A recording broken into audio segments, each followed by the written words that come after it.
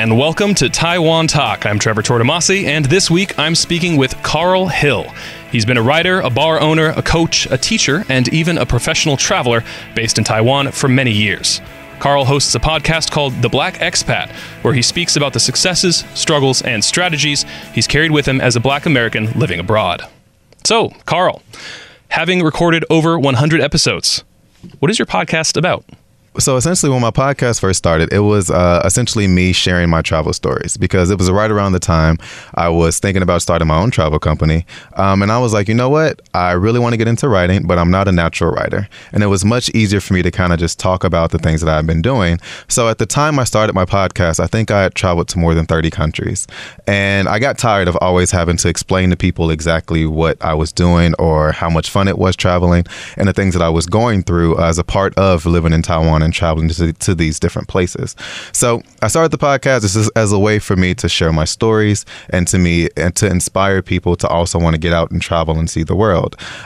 It's evolved since then into a way for me to connect people from all over the world, as well as for me to share the experiences I've had since then, because I've been in Taiwan for 11 years now. So now it's a way for me to share stories of other Black expats from around the world and people who have done amazing things, not just in Taiwan, but in other places as well, and things that I have going on here, just as a way people to be more informed about the opportunities that you have if you choose to leave whatever country you're in and go out in the world and try different and new things.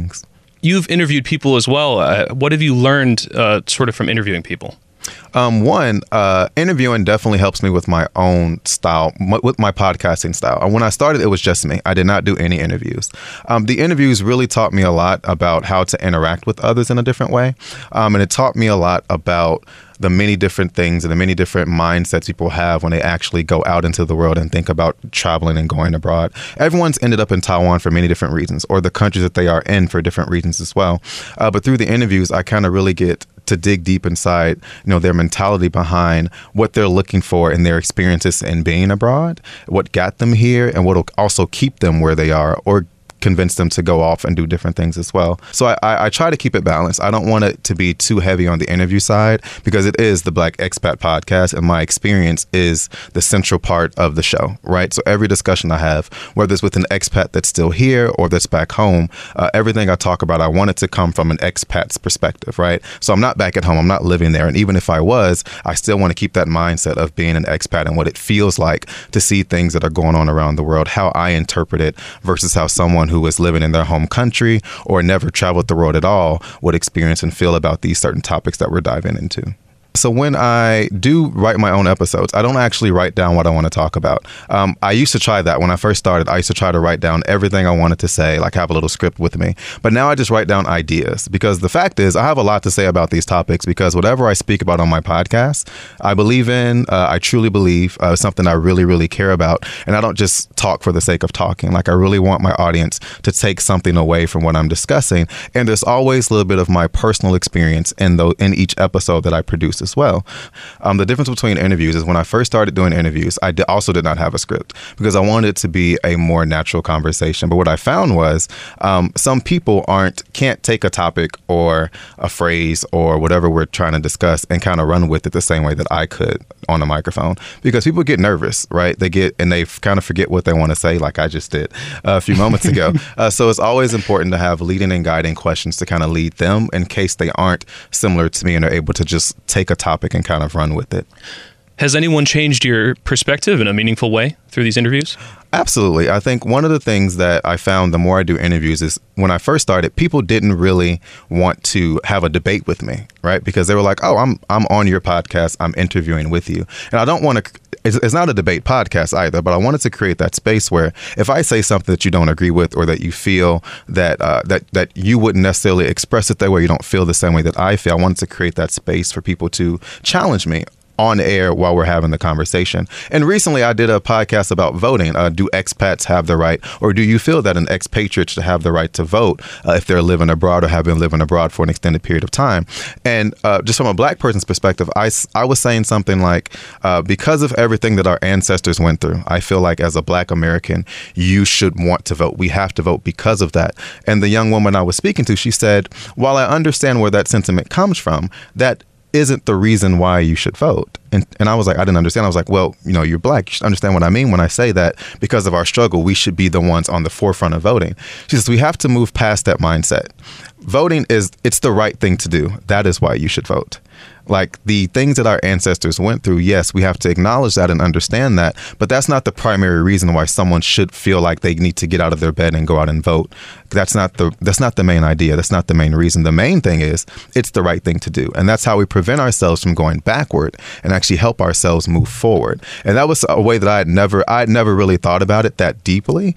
And, and I know it seems like something, oh, you should want to vote because it's your right and it's the right thing to do. But for Black people, a lot of us don't really think like that. We have to sometimes we feel like we need to use something to explain why we're doing something. And she kind of opened my eyes to say, no, it's the right thing to do. That's why you should do it. So just go out and vote so that way you don't get stuck. We don't get stuck as a people in the past. We have to move past that. Where are you from and what brought you to Taiwan? I'm originally from Chicago, Illinois. And my story of coming to Taiwan is a weird one. When I was in university, my very first year, back then we didn't have computers, weren't that fast, and cell phones. So they mailed you your class list, and you got to select which classes you were interested in. Because I went to a liberal arts school, and, I checked Spanish and history and social studies and science because I loved science back then. I originally wanted to be a brain doctor. Didn't go through with that for a variety of different reasons. Just because my mother said, hey, you don't even seem like you want to do this. You're doing this because my mother had brain surgery. So I wanted to do that for her. She was like, don't do it for me. Go learn something that you actually care about. So I got my schedule back from the university, and then on it, it said, oh, you have history and science and intro to writing and then Mandarin. And of course, again, this is old school, Carl. A Black man from Chicago. The last thing I thought that I wanted to do was to go and take a Mandarin course. I was actually so angry that I went to the president of the university. I went to my mentor. I went to my, you have an advisor your first year in college. And I was complaining. I was literally outraged. I said, you guys are going to ruin me. I want to have this 4.0 GPA and be perfect and all that. I'm going to fail Mandarin because it's not what I want to do. Why would you give me that? I didn't check it on my list. All these things, right? And then that didn't work. They said, hey, we understand your complaints, but all the classes are full. We understand your complaints. Get out of my office. Things like that. The funny story is when I got to class, the very first day, I loved it. It was the best experience I'd had up until that point at 18 years old. I loved everything about the class. I was the youngest person in there. I had older senior kids that was in the class, and it was just so fun and engaging. And I learned a lot. Like I walked out of there the first day having a Chinese name, knowing how to say hello and goodbye, and then learning something about a different part of the world in a way I'd never done before in high school. Yes, we took Spanish class and French and things like that, but the way you're taught in high school is very different in college. I think, that's fair to say. And the way that in which the teacher interacted with me was just very different as well. So I loved it. Fast forward 4 years, I studied abroad in mainland China. Then I came back during the the recession that we had under... it was depressing. It was very depressing. I always get that mixed up. The recession. And I'd studied abroad my senior year, first semester. Because my counselor was a Black man. He said, hey, you've been studying Chinese at this point for 3 years. What are you going to do with it? I said, I don't know, work for the FBI. He said, have you thought about leaving the country? I said, nope. Yeah, you're going to leave the country. I said, why? You're just going to do it. And he actually held my hand through the process and forced me to leave the country. And he did all the paperwork for me, called me into meetings, pulled me out of classes because he said, hey, you need this experience. It's going to be the best thing that ever happened to you. But yeah, it was amazing. But then I came back and again, it was a recession. There weren't that many jobs. And I had no interest in going back to grad school. My professor was Taiwanese, and she said, hey, do you want to go and continue learning Chinese, but also teach? And I was like, yeah, sure, why not? I have a job opportunity for you. She said, come to this, there's like a session where she's going to introduce Taiwan. She said, come there next week, and I'll do an interview with you. So I show up, and it's 5 people in the room, and it's not an interview. It's literally a video, and it shows palm trees, warm weather, and a school. And there's no kids in the video at all. It's just like a school. And it's like, yeah, you're going to go there, and you get to teach English, and then you can also take classes on the side, but you'll immerse yourself in the language and you'll learn it in a different way, similar to what I was doing in Beijing. I said, oh, this sounds cool. Where do I sign up? She says, hey, just by showing up, you have the job. And I was like, man, that sounds really, really creepy. You mean this isn't a multi-level marketing scheme? Yeah. I get to actually travel? It was very strange. So yeah, 2 months later, I had an internship in China. Then I ended up in Taiwan, and I've been here ever since. You previously taught at Tom Kong Junior High School, and you were the manager of the foreign teachers there. Was that the first thing you did as you got to Taiwan? Yes, that's the job I was hired for, to go and work at that school. So off the plane, they had housing set up for us. And that was what the video was for? Yeah. Okay. It was just Tom Kung High School, and it was just the palm trees on the campus, and that was it. And that was the first job that I had when I came. I was there. Again, I didn't think I was going to love teaching as much as I did, but somehow I was naturally really into it, and I loved it, and I had great students and a great supporting staff that I had there too. I became manager after 3 months of working there, and I became director maybe a year and a half later. But yeah, it was the first job I had, and I really enjoyed it. We had a very diverse team. So our oldest staff member was 68, and then here we are, 21, 22 years old, the three of us coming in and working.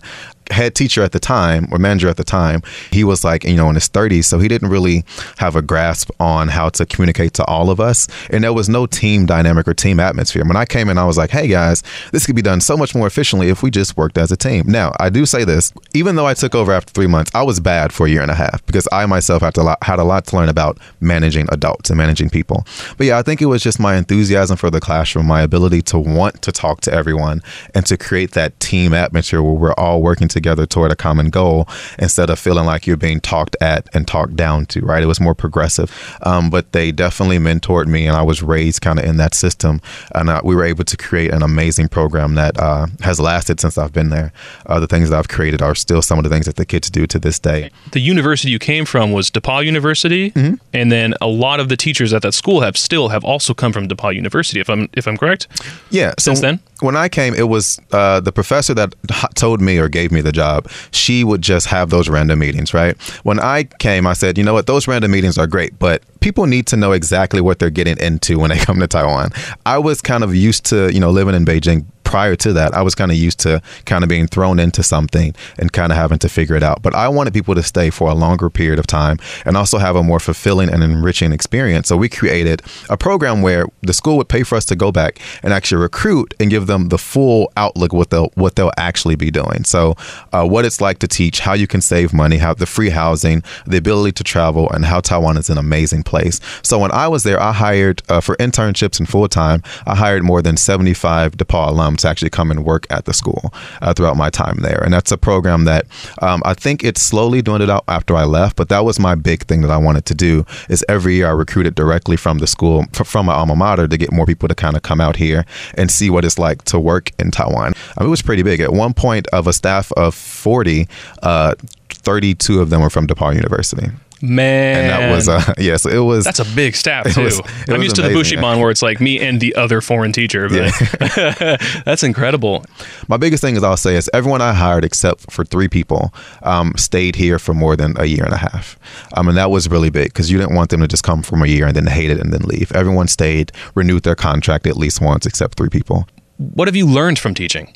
I learned a lot from teaching because I didn't know that I wanted to do it or that I would enjoy it. I did a little bit of teaching before I came to Taiwan, but just being in the classroom, I've been watching the movie Soul recently, and I think teaching has always been my spark in one way or the other. I started in the classroom, and I really loved watching the students learn something, like really walk away and say, hey, I did that because you taught me that, or because we interacted and I took this away from the lesson that you gave me. So I learned how to talk to people, believe it or not, and how to instruct them and how to encourage them through what I was able to do inside of the classroom. And that only grew because through teaching, I went into managing. And it's going to sound weird, but sometimes adults are like children, and you have to kind of lead them and give them make them feel happy about themselves. You can't talk down to them. So that's why my leadership strategy and development came from what I learned in the classroom. Was like, hey, this is how you motivate students who don't understand exactly what you're saying, what you want them to do.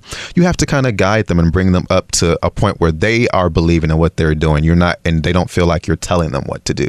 So teaching taught me how to lead inside the classroom and outside of the classroom, because I grew up, again, when I'm 21 years old and I'm teaching 18-year-old kids, yes, we have that level of relatability, but they still have to respect me. So as a 21-year-old manager, managing 68-year-old people, it's the same thing, just on a different level, just different age groups. You have to listen to me and respect me, but I also have to give you that same level of respect back. So in the classroom, it taught me that no matter who you're dealing with, the foundation of everything, of every conversation, is respect, whether you're talking to a child or a young adult or a real adult. You know what I mean? So that's what teaching definitely taught me, was how to communicate effectively and how to lead appropriately as well.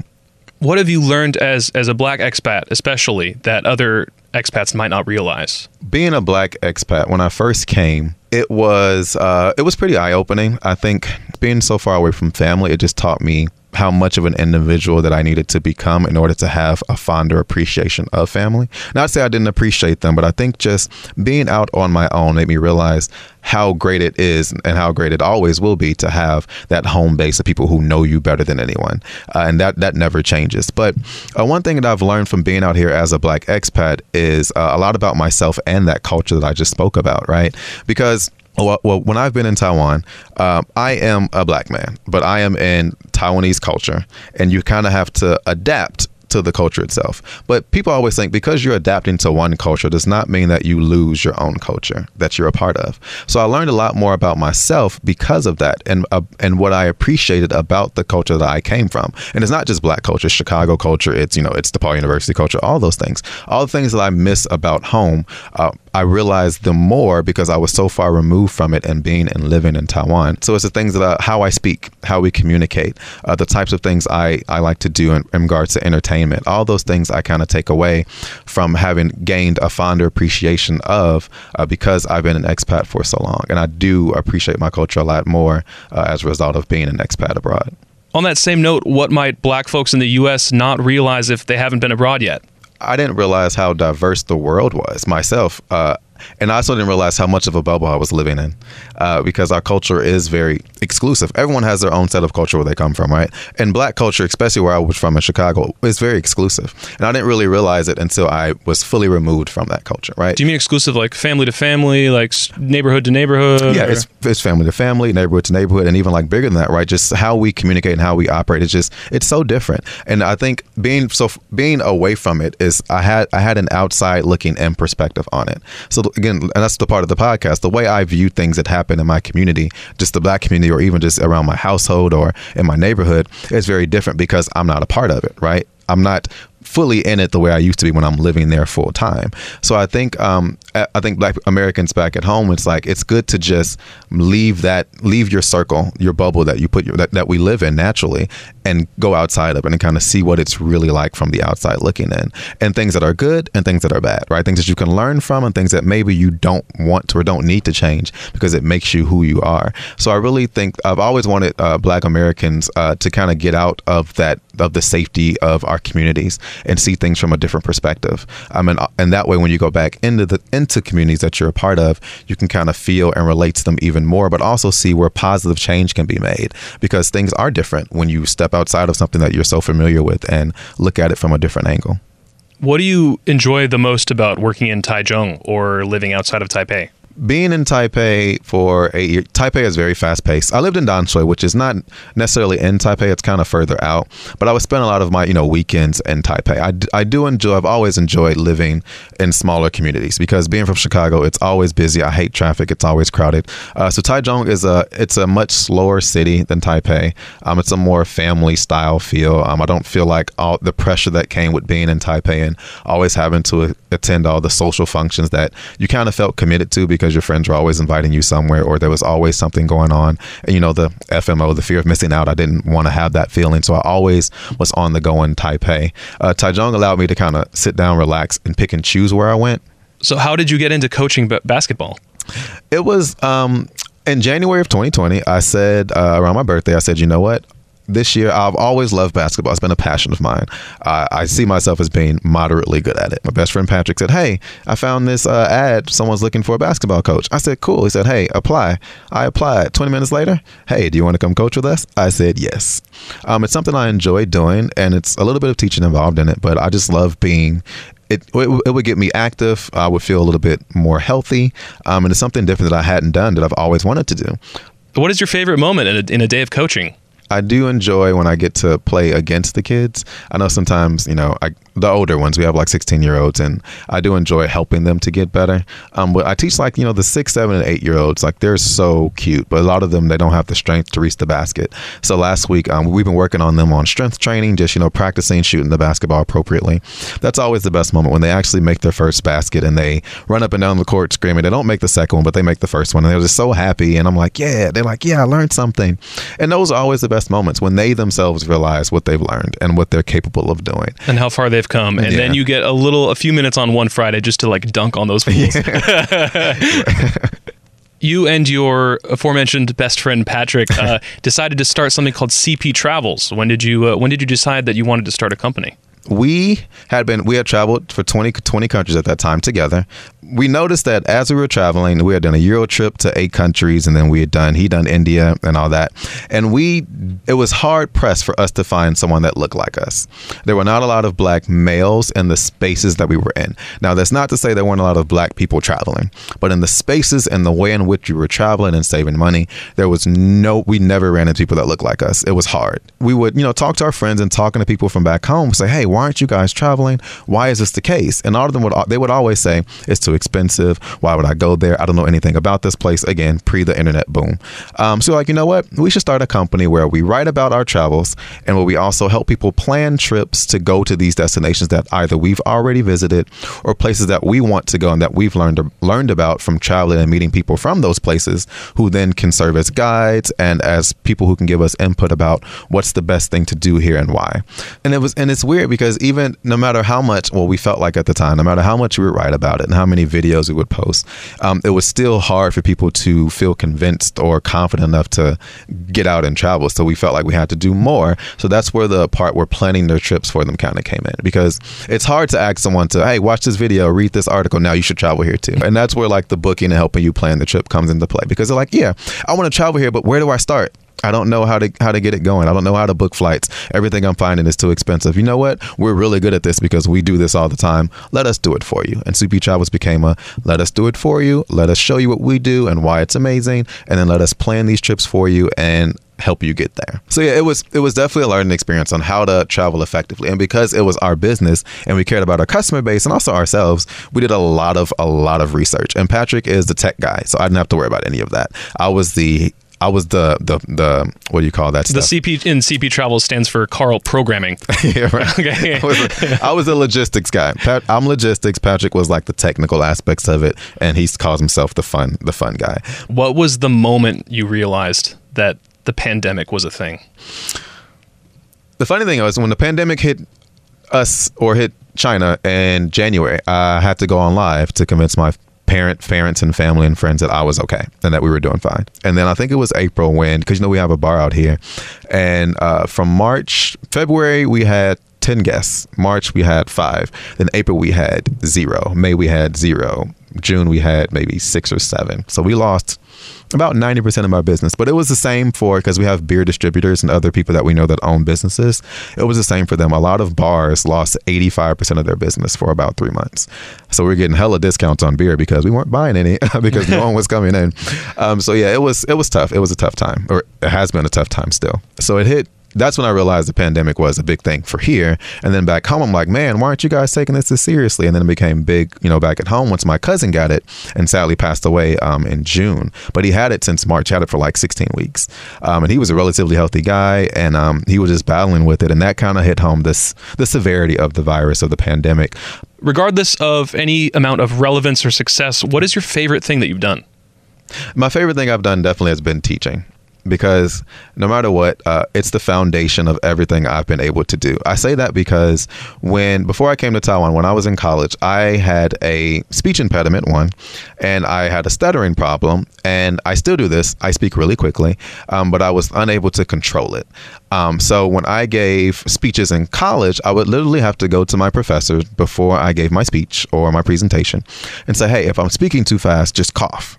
So I know. And I never forget this day, my sociology professor, he was like, Carl, I was coughing so much, and it's like you did not pick up on it, because he was just like, I almost had to, I kept drinking water and coughing. You just were not getting it. But he said it was good, but it's like, he's like, I don't know if you're nervous or what it is. But it took me a very long time to become a good speaker. And I do realize now that it's something about being in the classroom, because when you're in the classroom, you're in control, because you're leading, little kids. But I get lost in what I'm doing. I don't think about it. I don't think about anything. I'm naturally helping students learn whatever it is that I'm teaching. Because when I am doing those things and I'm talking about something that I really love and I care about and I believe in, then it shows in how I communicate. And I don't think I would have really learned that without the time I've spent in the classroom. Is there anything that you'd like to say to people living in Taiwan, foreigners, locals, or both? Especially with coronavirus, I am very thankful that I've been able to live in a space that I've seen. Again, been here for 11 years. It's changed and grown a lot. Since day one, I've always been received very well from locals. I still don't like the stares and the, once they don't think I speak Chinese, all the black man stuff. I've never really enjoyed that. I mean, no one does. But it's been less and less since I've been here, to be honest. The more of us have been out here and the more places I've been, it's been less of a, oh, surprise, you're black. It's more of, oh, hey, foreigner, come here, sit down, like the normal treatment. But locals and foreigners being is like, man, just being appreciative of the community that we are all a part of, maintaining, that we've all created and have made it this amazing experience for other foreigners who want to flock to Taiwan to kind of be a part of it as well. And Taiwan has definitely grown since year one of me being here in all the right ways.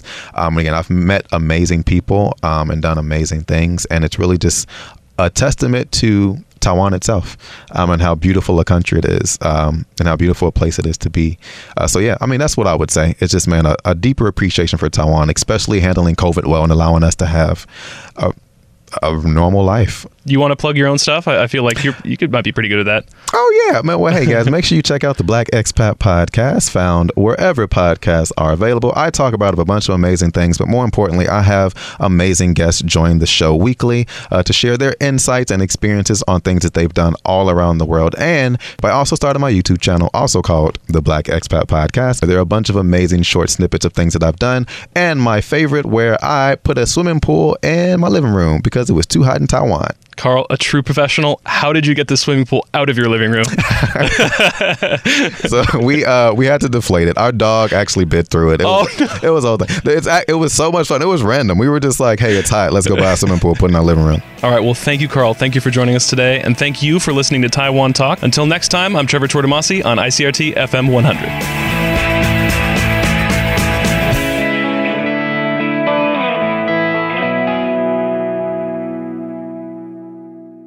Hi, I'm Ryan Drilsma. And I'm Trevor Tortomasi. And we're the co-hosts of Taiwan Talk. You can catch our show on ICRT every Monday during the 8 a.m. and 7 p.m. newscasts. Or you can catch us on Apple Podcasts, SoundOn, or wherever you might usually find podcasts. New episodes are uploaded every Monday night. Thanks for tuning in, and we'll be back next week with a new guest.